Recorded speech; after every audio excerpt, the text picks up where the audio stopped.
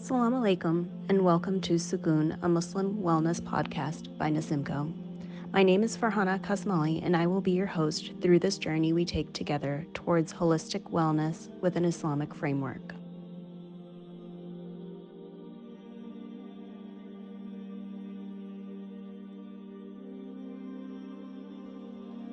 Over the course of the next year, we will be speaking to 12 community leaders, experts, and mental health and wellness professionals who will enrich us with their healing words, stories, and personal journeys on the path to wellness.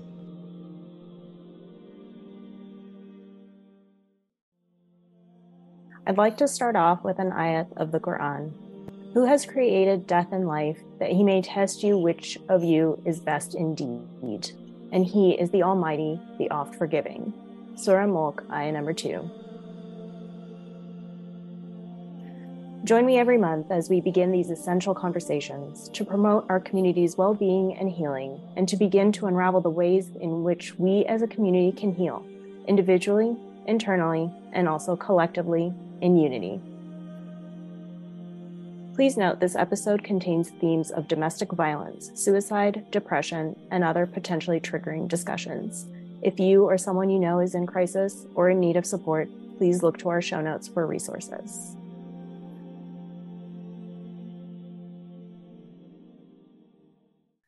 On this episode, our first guest is Anisa Diab, a practicing Muslim and faith-based mental health professional.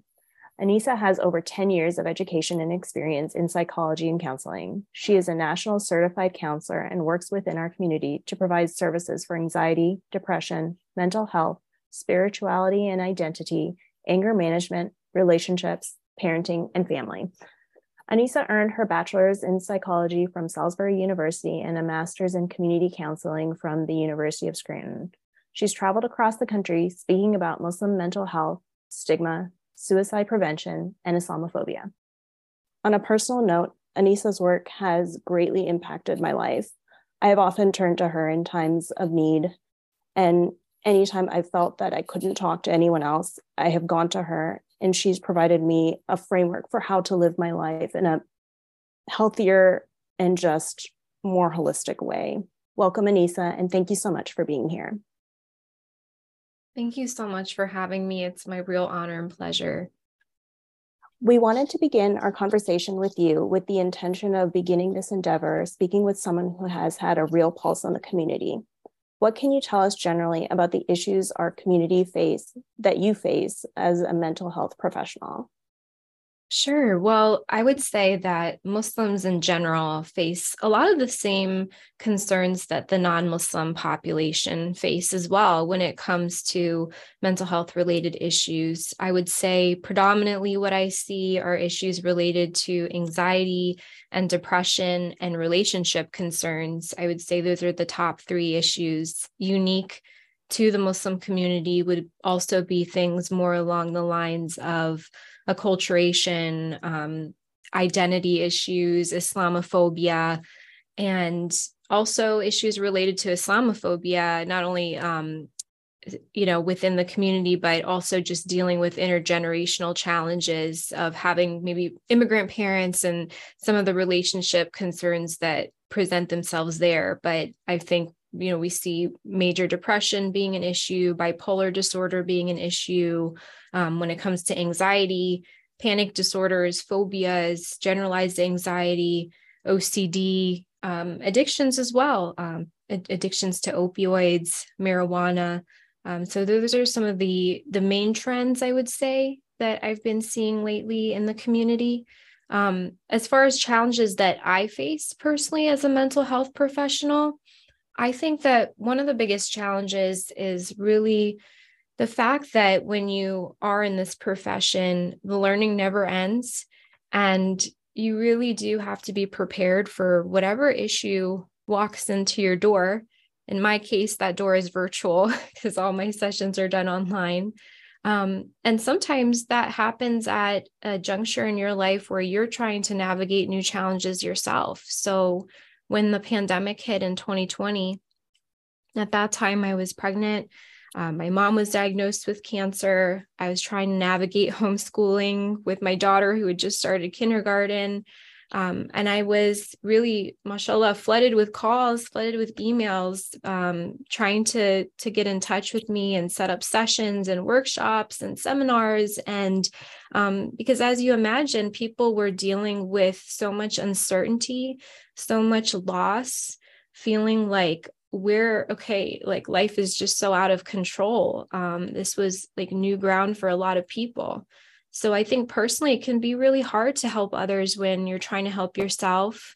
I'm in those sandwich years right now where I'm caring for young kids. I have a 7-year-old, a 2-year-old, but I'm also caring for an aging mom with a terminal illness. I'm running a full-time practice. So I've really had to focus on my self-care as a mental health professional.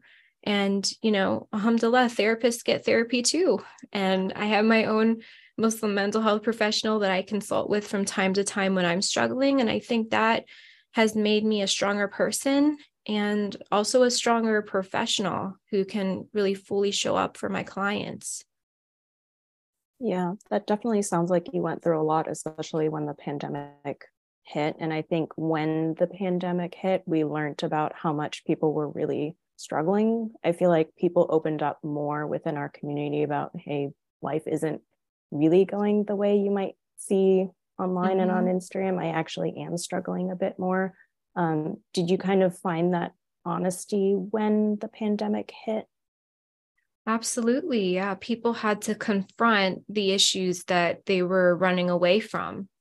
Because when you're working on site somewhere, as opposed to working from home and being in close quarters with your family and some of those struggles, it's almost a distraction from some of those core value issues that might be happening in life. And yeah, it looks, social media paints a really pretty picture of the highlight reels of people's lives. But the reality is everyone that I've ever known is facing a battle or some kind of struggle that we know nothing about. And that the pandemic really brought that to the forefront and brought mental health to the forefront, which is a positive thing, in my perspective. To have people, if that is the trigger to help people get help and really take the time to reflect, I think that was a NAMA that came out of that difficult period. Yeah.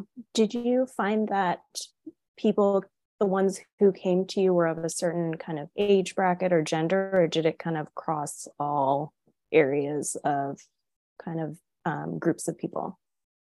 I would say generally crossed the general population, like just all groups. But I think especially for the young people, it hit them hard. The 18 to 24 age range that was just starting college. And now, wait a second, I'm supposed to be in class. I'm supposed to be, on this track with my semester. I can't show up to my internship site, or I can't, it just created already at that time.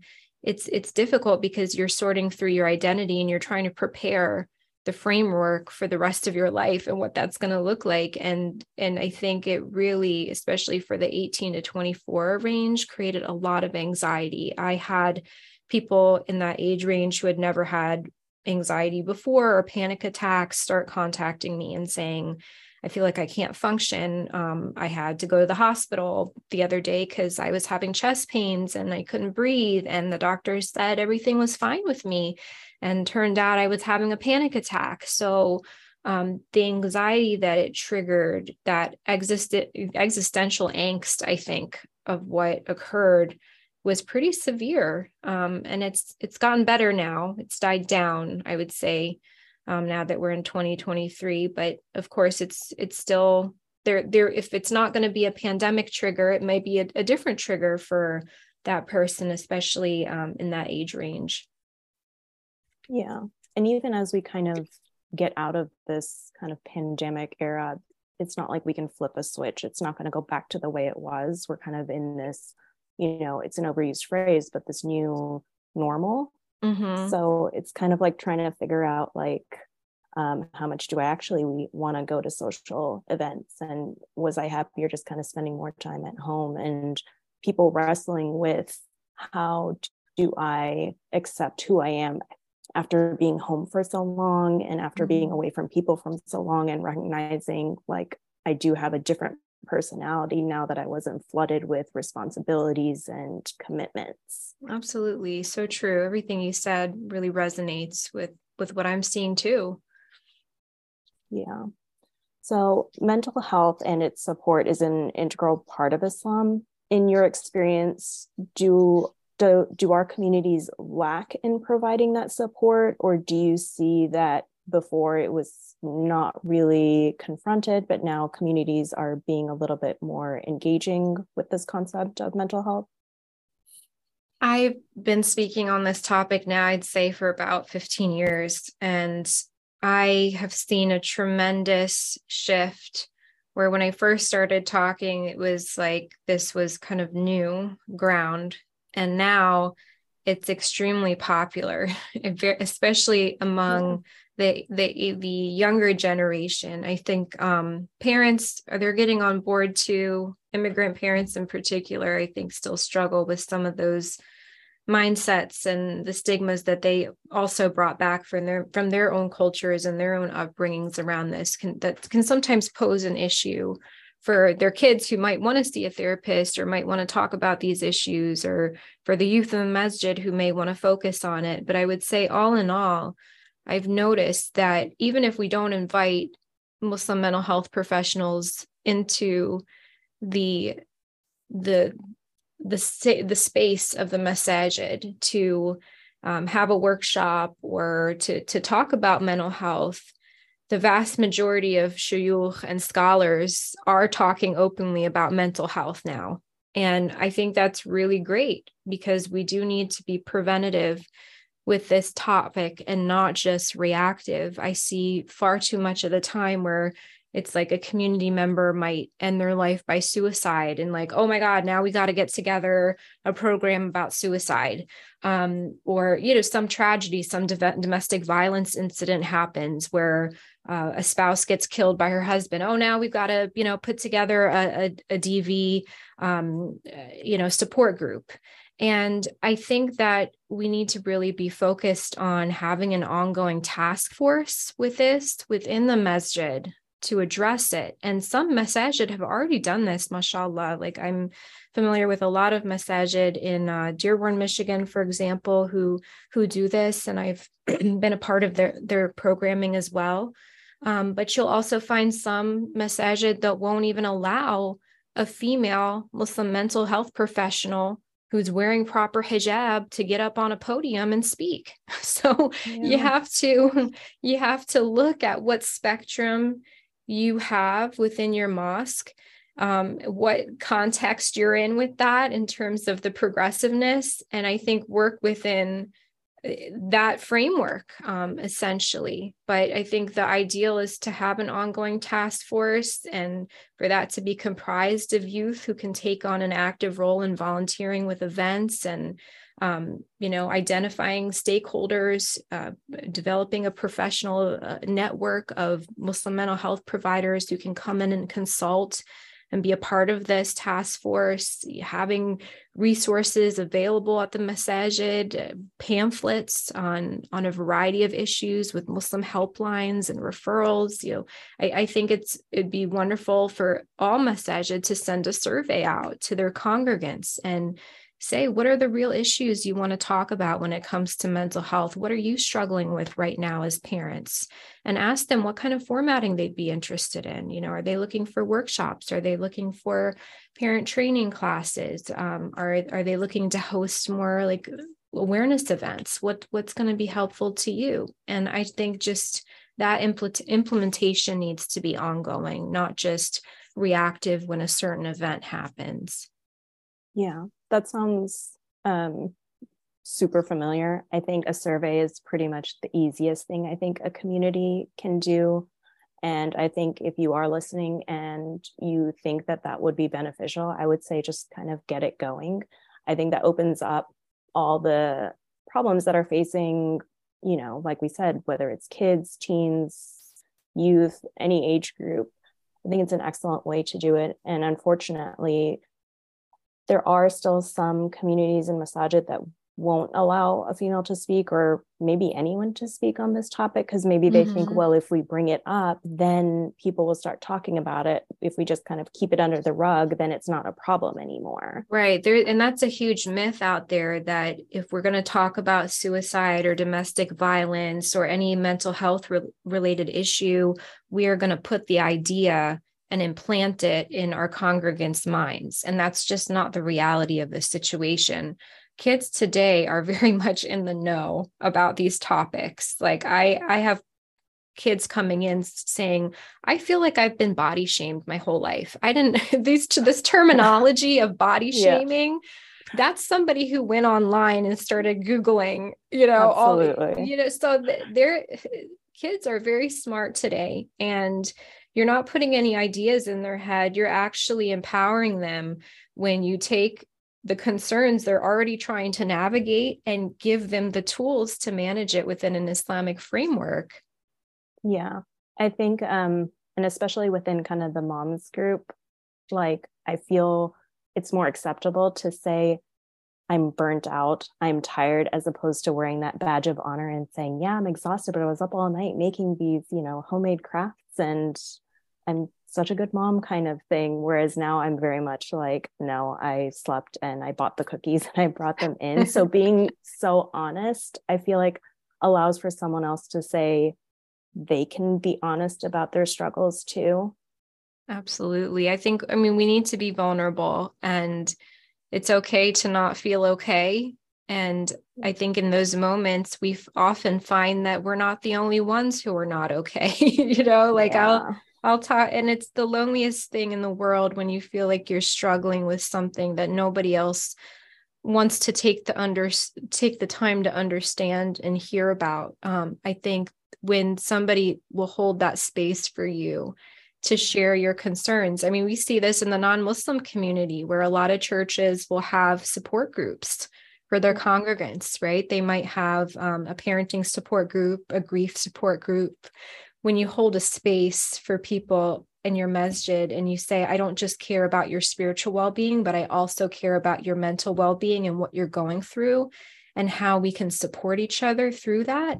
I mean, that is one of the greatest gifts that you can give to your community. So it takes work. I'm not saying that this is easier said than done, of course. But, even if you chip away at it a little bit at a time, you're going to get moving in the right direction, inshallah. Yeah. And I think that's one thing that we kind of lost during COVID, that hopefully we're getting back, that space that you mentioned. Like, even I remember being with my daughter in like the mom's room, the loud room. But it was still like when you connected with another mom, that space where you could say, man, I'm really tired, she's going through this. It allowed for that connection. And inshallah, we get that back as we start going back to masjids more. For sure, inshallah. For many of us, we're unaware of any basis for mental health support within our texts, like within the Quran. Do you find that there is a historical basis for the work you do as a Muslim mental health professional? I do. And, the word mental health is not really in our religious texts, right? Like, you're not going to open up the Quran and find the word mental health. Like, you're not going to open up any hadith and find the word mental health. But embedded within mental health are certain concepts that we do find within the Quran, and we do find within the hadith and the teachings of the Ahlul Bayt. So we just have to dig a little bit deeper and figure out, well, how does it connect? And we see these terminologies that are being used within the Quran, such as the different nufus, the different nafs that we experience, the nafs al-amara, the nafs al-lawama, the nafs al-mutma'inna. We hear about concepts that Imam Ja'far as-Sadiq talked about, for example, with regard to salama, well-being. So it's there, well-being, and this idea of nafs al-mutma'inna is really close to my heart, because Allah subhanahu wa ta'ala says in the Quran, Ya ayyatuha nafs al-mutma'inna irji'i ila rabbiki radiyatan mardiya. It's going to be said to the soul, O rest, O reassured soul, return to your Lord, well pleased and pleasing to him. And when you reach that stage of nafs al-mutma'inna, that's what we all have to aspire to this most peaceful self. That's our hope, is that when Allah calls us to him, we're going to be in that state, that most peaceful self state. And I do think that that comes from knowing why you think and feel and behave as you do. And when you're better able to manage your difficult situations or impulsive behaviors, you begin to figure out who you are as a person. And the Holy Prophet said, "Man arafa nafsa faqad arafa rabba." To know yourself is to know Allah. So psychology is ilm al-nafs in Arabic, which is the study of the self, the study of the nafs, right? And Allah talks about these different degrees of the nafs. The nafs al-amara is the nafs that wants to be very primal, instinctual, animalistic, the fight or flight mode, right? And we don't want to operate on that level, right? So the nafs al-lawama is the one that comes in and says, wait a second, I need to reflect on how this is serving me right now. And it isn't.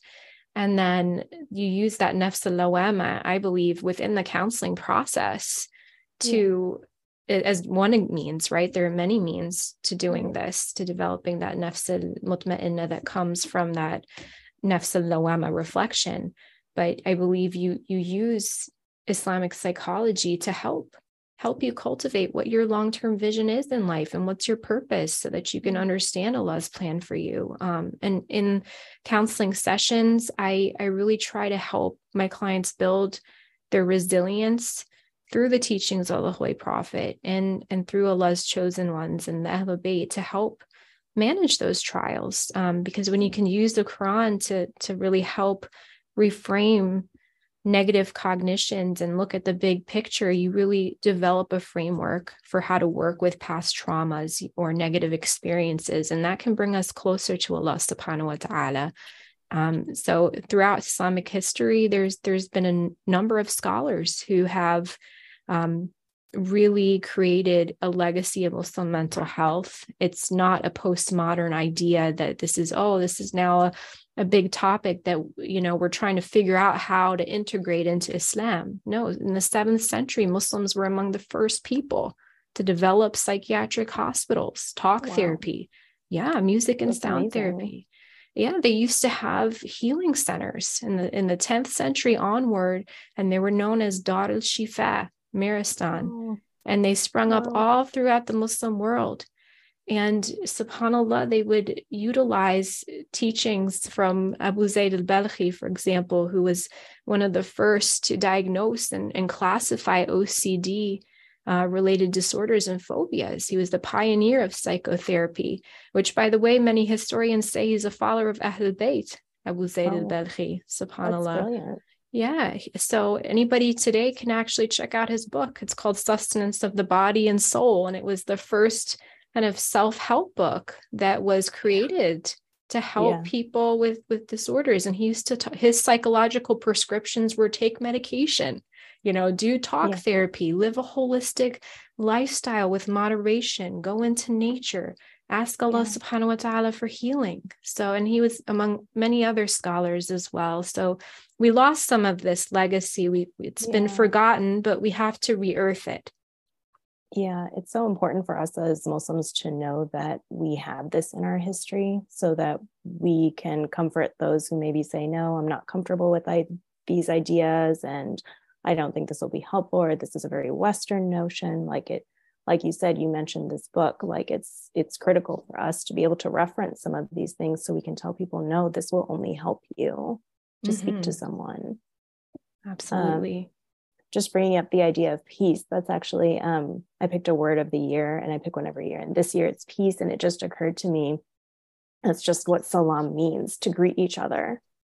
It's to bring peace to our lives, because religion, as we've said, doesn't solve our problems. It won't make the problems go away, but maybe we can be at peace and get through the difficulties of life with this foundation that we have. Sure. The what I love about Islam is it's such a holistic faith, and it's a faith that values science. It's a faith that values research and reflection. And Allah constantly says in the Quran, look at my signs, reflect. Do you not see X, Y, and Z in front of you? What does that mean to you?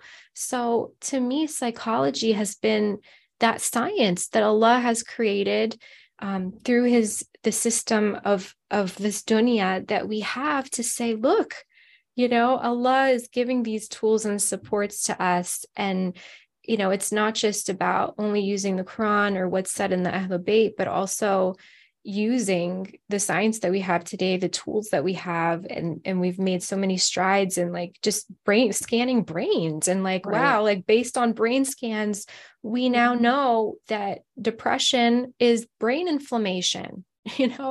That's not you have to deal with that. There's tools to deal with that nutritionally, behaviorally, medically. And it's beautiful. Like the Quran is, it's a manual for life, and it's so practical and timeless and gives us everything we need, but it also points us in the direction of using our common sense and accessing all the resources and consulting with experts who have knowledge in these areas too.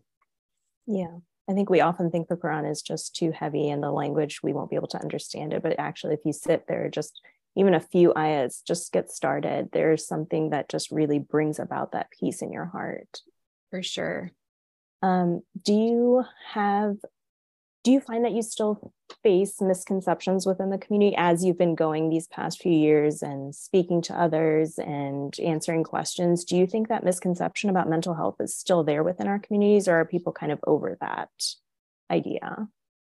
I definitely still think there are misconceptions that I encounter, whether it's with my clients or within the community during my talks. I think there are challenges that come with not only for me being a mental health professional, but also being a public figure in the community. Right. There is a concern that I sometimes see where people worry if folks work with me that their information isn't going to stay confidential. I've had clients who've told me that their spouses were unsupportive of them seeking therapy with me because they thought I was going to go talk about what they shared with me in sessions to the community or somebody else and ruin their reputation. And it's not just with me. It's definitely something said by fellow colleagues, as well as like what the research backs up as one of the main barriers to Muslims accessing treatment is this fear that whatever they share in sessions is going to somehow get out there. So I do have to battle that. And I always tell my clients, and I say this now, and I tell them in session, whatever you share with me is so incredibly sacred. And so I'm always so incredibly honored to help that person in that difficult time, that, whatever we discuss stays in the sessions. And ethically, it's just wrong, right? As a therapist, you can lose your license over breaching somebody's information. Like that is a horrible, it's the biggest offense you can make. So it's not something that, it's a fear that I would say is irrational, with really no basis. And I just like to say it because I think when we acknowledge that, it helps people feel a little bit more comfortable about reaching out. As a public speaker, I will talk about trends, or I might use hypothetical examples, but I never ever share specific client cases or details. Like that is it just goes so against my core values as a therapist. So I would say that's an example of something that I've encountered for sure. Yeah, I'm really sad to hear that, just because I've benefited so much from our sessions because you come from a faith-based approach. It saddens me to think that people might feel that you would speak about it, just because I feel like I've gotten to know you over the last few years. And I feel like that's the last thing you would ever even want to do. Even if someone begged you for information, you wouldn't give it. Like, Absolutely just not, you're just not interested in that. And I'm sure your colleagues are the same. It's like, this is kind of, it's a job for you. Like, you have to be so careful. Absolutely. And Farhana, it's just, I want to thank you for even just opening up about the fact that you and I have worked together. If I were to see you publicly at a conference or an event or something like that, I would never ethically be allowed to say how I know you, or even be the first person to go up and talk to you unless you initiated. Just that's the level, that's the level of ethics that we have, that we're under and responsible for as therapists. So, but the fact that you do bring it up, I want to say that we've worked together in that capacity is so beautiful, because it helps break down stigma.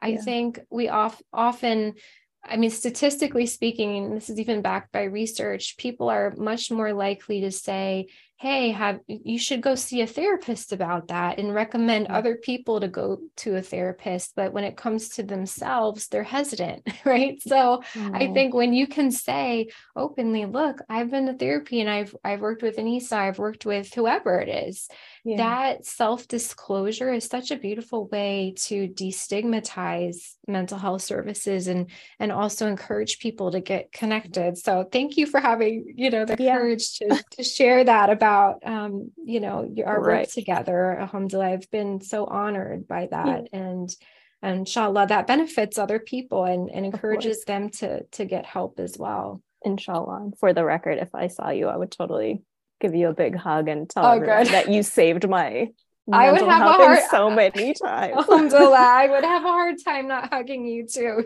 So do you find that you have an idea of what more specifically can be done within communities to kind of break this barrier, besides, those who have sought counseling to speak up about it, something at the community level? Well, I gave a few examples, but to add on to that, I think that when we talk about mental health, a lot of times people think this is such a doom gloom topic. And when we talk about suicide, how are we going to make this engaging, right? Suicide prevention and all that. And one of my careers at one point was to coordinate mental health awareness events and suicide prevention programs, because I had worked on a college campus for a while to help implement those programs. And we had to make them fun and entertaining and engaging. And I just want to say, it doesn't have to be such a doom gloom topic. You can, we had mental health carnivals where we'd have balloons and cotton candy, and each table would be from a different community organization with pamphlets about their work. They might have a wheel that you could spin with different facts about mental health, and people come and collect t-shirts. And it was such an empowering way to talk about this issue. It doesn't have to be so gloomy. So, how amazing would it be if we had an Eid carnival? We have one every year, right? But can we not make the Eid carnival some kind of theme, maybe a mental health Eid carnival, and have different community organizations come out and talk about their services? Can we not have certain community members, Muslim mental health professionals, do some drop-in let's talk consultation sessions where we reserve a room for them in the masjid, and people can come for 20 minutes and at any given window and just drop by to talk to a Muslim mental health professional for a little bit. Can we not have some awareness campaigns where we put posters up in the bathroom with the Nisa helpline hotline numbers? Or, I went to a mosque one time. It was amazing. I think it was the Adams Center. And within the bathroom of that masjid were domestic violence hotline numbers. Oh, that's amazing. This is amazing. It's so easy. It doesn't have to be as hard as we think. I think the go-to has been, let's invite a speaker and talk about this. But I think we need to think about a lot of other tools as well. And there are so many. And if anybody wants ideas, please feel free to reach out to me. This was a lot of the work that I did prior to starting my own practice now. So I'm more than happy to give folks different ideas. Yeah. And I think reducing that stigma is so important. Like, I feel like it's gone down, especially like I mentioned during COVID, and we saw a lot of YouTube stuff about this when mental health came up. And I know even the Masjid in Dar es Salaam has an anonymous hotline where you can call them, and they have that same confidentiality that you were mentioning. They said, we will not speak to anyone, but you can just open up to us if you're going through something. And the more we speak about it, I think the stigma will reduce, and maybe people will even be encouraged to kind of major in this in uni and start, their own practices 10 years from now with a whole new batch of kids. I would love to see a huge cohort of Muslim mental health professionals come through, because we really need it. And we really need more research being done specifically about Muslim mental health. We're still lacking, and we're starting to get some research for sure, but we need a lot more specific, best practices for our community for sure. Absolutely.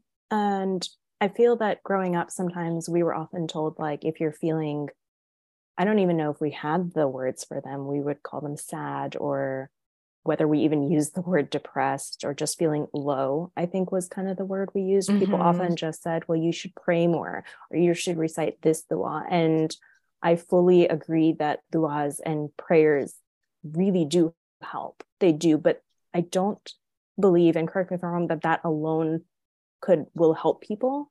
Do you feel that is still the advice that's given to people who are kind of going through difficult times? For sure. And I don't know if it's ever going to go away for Hannah. Like, I keep waiting for the year that I don't I don't have to talk about that anymore, because I feel like it's almost so overdone now. But the sad fact of the matter is we still have to talk about it, because people are still saying things like dua is going to make everything go away. Like, as the classic example goes, like, if you have a broken leg, it's not going to go away with dua. Right. And, like, for some reason, as a Muslim community, we have a hard time recognizing the brain as an organ, like any other organ in the body. And it can be susceptible to pathology or a chemical imbalance or some kind of trauma that makes it difficult to heal. And with that requires an approach that, yes, dua is part of it, but also Allah encourages us to ask people with knowledge too, and consult with experts. So, I've heard people on the pulpit say going to a mental health professional is haram. Like, it boggles my mind. And here's the thing, and they'll say, the reason I'm saying this is because Western psychologists are going to turn you away from your deen. And I think if that's the concern, then go see a Muslim mental health professional, right? It's like this, it just boggles the mind. There's so many. And now with telehealth, you can easily access a lot of people virtually, right? I this about my services, but I know stigma still exists, because I have, all my sessions are done online, and I've had people they'll talk to me in their cars. They'll talk to me in their work office. They'll talk to me in their bedroom closets. And I'm not exaggerating. I think that just speaks to the level of how people are just so very reluctant for others to know that they are seeking help. And I do think that being able to provide an online format helps reduce some of that stigma, because they're not going to be seen walking into a clinic. They're not going to be asked questions by family members, where are you going, right? SubhanAllah, especially for moms who have little ones, it can be really hard for them to get out of the house and go to a session, because it requires childcare or some other arrangement. So I've had clients that, alhamdulillah, have like done sessions with me, and they've got their little ones kind of chattering around, and sometimes they're nursing their child in the session, and I love it, because they're not missing that opportunity to get help, and sometimes it's just nice to be able to even sit there and discuss some of those struggles of being a parent. Yeah, absolutely. It's so true. And as we kind of go through life, as we start meeting people, are there signs that we should look out for others to see if they're struggling? I know there have been instances, I'm in Houston, and there have been instances where people have had, difficulties, and it got to the breaking point. And unfortunately, it was only at that breaking point did someone say, oh yeah, I thought they had a problem. but it was Yeah. too difficult to speak up about. Are there Right. any things we should look for, younger kids, older people, that we should For kind of keep an sure. eye out for? For sure. And I think it's hard, right? When we notice a change in somebody's behavior, a change in somebody's mood, sometimes we don't want to deal with it because maybe we Yeah. have a lot going on ourselves, or we don't know we wouldn't know how to even process that conversation with them. So I think it's really important for us all, just like somebody takes a CPR class, Yeah. we need to, there's a bunch of mental health first aid classes that folks Okay. can take, first of all, which a lot of some masajid have begun hosting for their Yeah. congregants. So I think doing a mental health first aid class or a safe talk class in suicide Yeah. prevention is a great way to help our congregants get a better idea of how to manage those conversations. But I think people underestimate the power of just listening empathetically. And Yeah. you can just say, hey, I've noticed that you haven't been yourself lately. It seems, normally you come to the masjid and I haven't been seeing you around. And I just wanted to check in. Is everything okay? And just hear Yeah. them out and hear what they have to say and validate what they're going through. Don't be shocked if they reveal something like, I've been thinking about killing myself. Just be proactive in that moment and, help them navigate what resources are available. You don't have to be somebody's lifeline just because they open up to you about some kind of crisis they're facing. You don't have to take Yeah. on now all of their burden because they are the ones that opened up to you. You're one piece in the puzzle to help get that person moving in the right direction. You have the power to be a first responder to help Yeah. them get connected with a therapist or a hotline, almost like a Muslim hotline or the National Suicide Prevention Lifeline, to that can also get them resources that will help them move forward, because it's much easier to help them in the moment than when it's too late, right? Yeah. Absolutely. And it sounds like it's really about that connection. And like you said, I think we all feel we're very busy, and we are, but that connection, when you reach out to someone, not only could it help them, but I really believe it could help you when you make these social connections, when you reach out to people. And like you said, none of us are responsible for everyone's mental health, but if you pick a few people and just check in with them, I think that could really help you, like, open up that conversation for you as well. For sure. And you might realize like you are also struggling with similar things and need help as well. So Yeah. being able to identify those supports, not only for that person, but for yourself, can be helpful. Something doesn't have to go seriously wrong with your life to need therapy.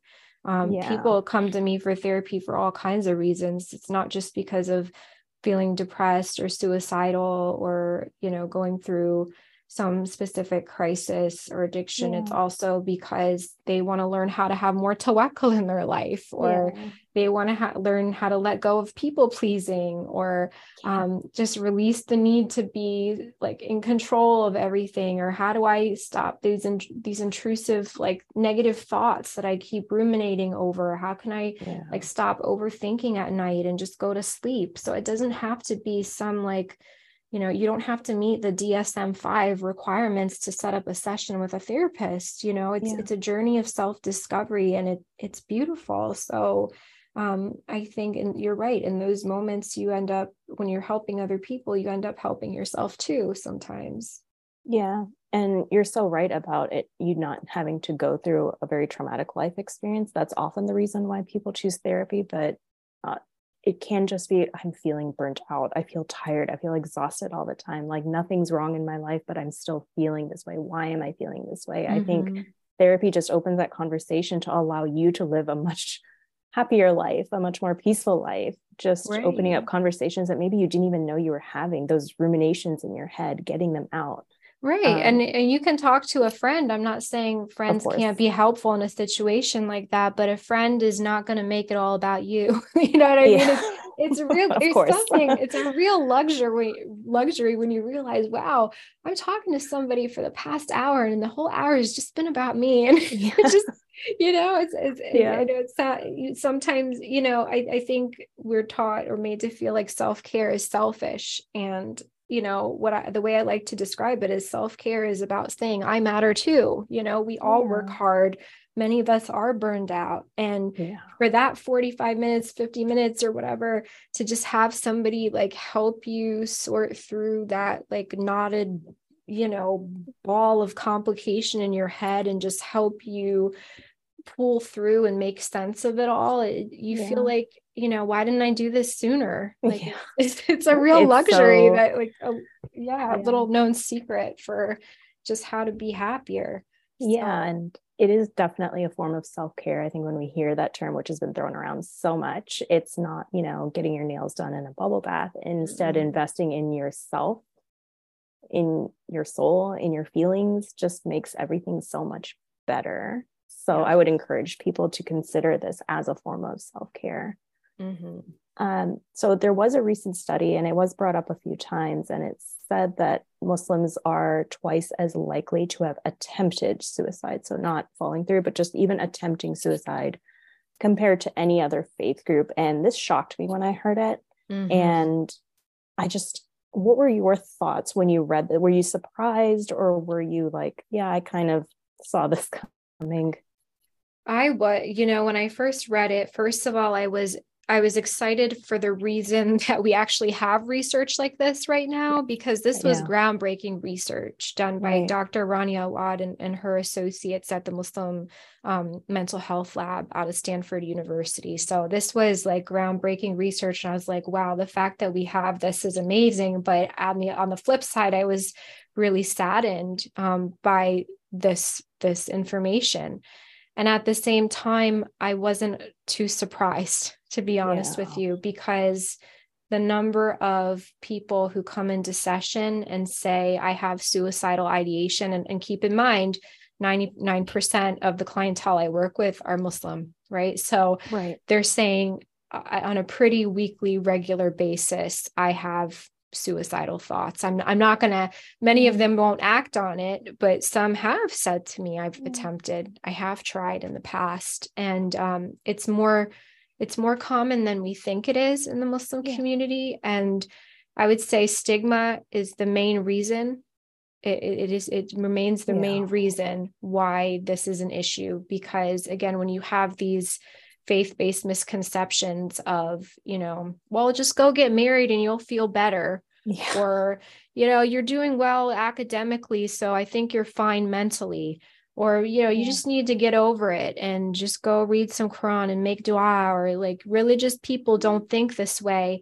That stops somebody who might really be struggling from setting up an appointment with somebody that can really help them. And the number one cause of suicide is first of all, suicide's never caused by one thing. It's always a multifaceted issue, and there are a number of contributors, but 90% of people who end their life by suicide have some mental health issue. So it's mainly depression, but it could be another mood disorder. And they also tend to deal with it in a maladaptive way. So they might also have some addiction that's related to that. So given that 90% of people who struggle have a very treatable mental health concern, the only thing getting in the way of them feeling better is somebody saying, stop, you don't need help. You just need to go read some Quran. I mean, come on.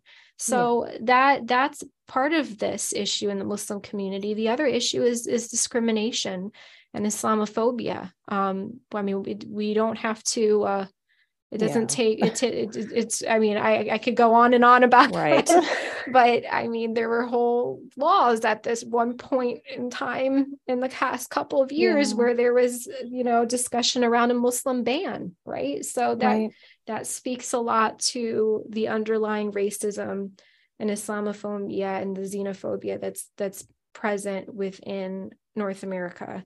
So these two combined, stigma plus Islamophobia, are a recipe for suicide.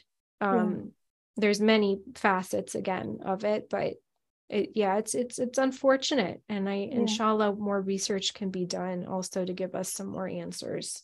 Yeah, nobody, wants to open up about this, which is difficult in itself, and be told you shouldn't be feeling this way. And I think that word is just awful. Like, you should be able to manage this. You shouldn't be, brought down by these things. Your life is perfect. Why aren't you feeling, over the moon about everything? Look at what other people are going through. You should be grateful. Like, all these things that we hear. Yes. Like, it's so possible for two things to exist at the same time. I can be grateful for my life, but also struggle at the same time. For sure. Yeah, you can be, how often do we see these millionaire celebrities and then next day they've taken their own lives, right? It's really sad. You think just because things seem okay on the outside doesn't mean people are not struggling with a battle we know nothing about. And being understanding and kind and validating their experience. We don't have to understand the ins and outs of what somebody's going through, but to dismiss and invalidate what they're feeling is probably one of the most dehumanizing things you can do to a person in that moment of struggle. Yeah, it's really true. So we're recording this at the start of the new year, and there's a lot of emphasis on 2023 and goal setting and kind of new year, new you. And as a certified planner addict, I am guilty of this as well. Setting yourself up for, this is the year, like, we're finally done with COVID. It's going to, putting all those pressures at the top of this is when it's going to happen. This is when it's all going to get together. Do you have any thoughts on these kind of New Year's resolutions or thought changes, mindset shifts, all these things that we're kind of facing to start the new year? Do you have any feelings towards them? Do you set them? Yeah, this is an excellent question. And I do think that the new year is a good time to sit and reflect and figure out what your long-term vision is. And at the same time, I just want to emphasize this, that every single day, subhanAllah, is a new opportunity as well to set new goals for yourself. And I say this because we sometimes get that motivation in the beginning of the year, and then it dwindles. I see this all the time. Like, I'll walk into the gym and it's packed January 1st. And then it's the worst day to go. 3 months later, it's like, oh my goodness, where's all those people with their, health goals? So, when the reason for that is because people make an intention in the new year, they set an intention, and there's something really strong and powerful about making a niyyah and making an intention to do something. And I think we need to renew our intentions on a daily basis. I think before we go to sleep at night, we need to think about what our day should look like the next day to align with our core values. Every single day is almost like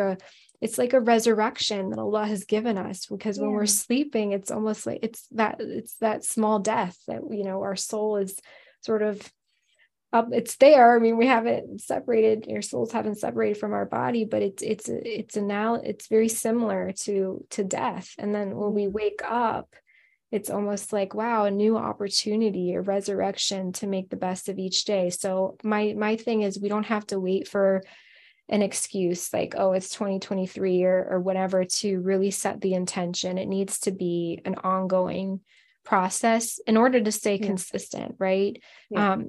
But I think that a good thing to do, and this is what I do, and it's what I recommend my clients do, is to really look at, because I'm all about mental wellness, right? And mental wellness encompasses many different spheres, right? So it encompasses our emotional, mental health aspect, psychological, it encompasses the spiritual, the physical, the environmental, the professional, the social. So I often would recommend people to take those different spheres. So start with, for example, psychologically, emotionally, what do you want to work on this year?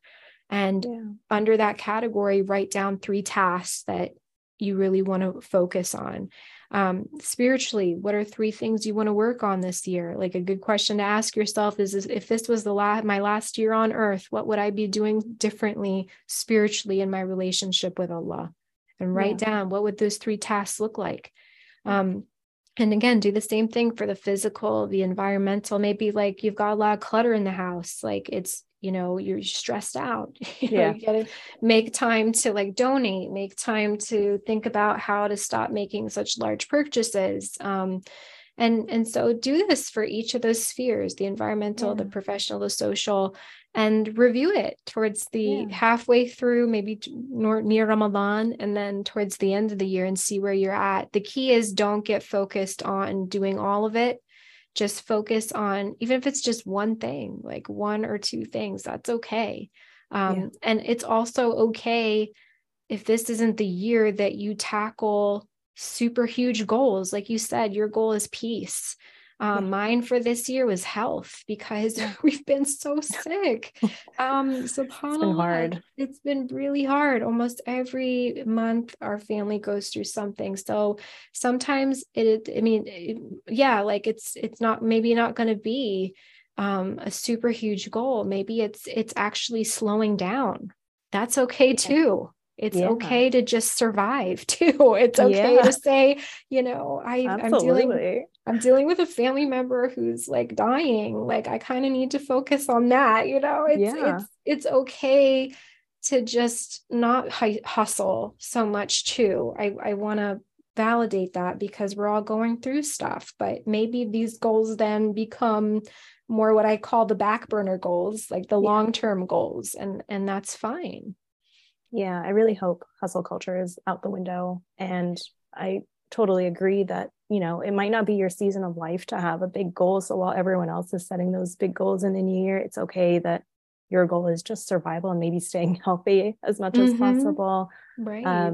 And no, you don't have to wait for the new year. Like, I actually redid my New Year's because I hated New Year's, and I was like, you know what? It wasn't January 1st. We're doing it again. And I think you can do that at any point in time. Even in your day, if you had a bad morning, you praise Our and you say, you know what? I'm restarting again.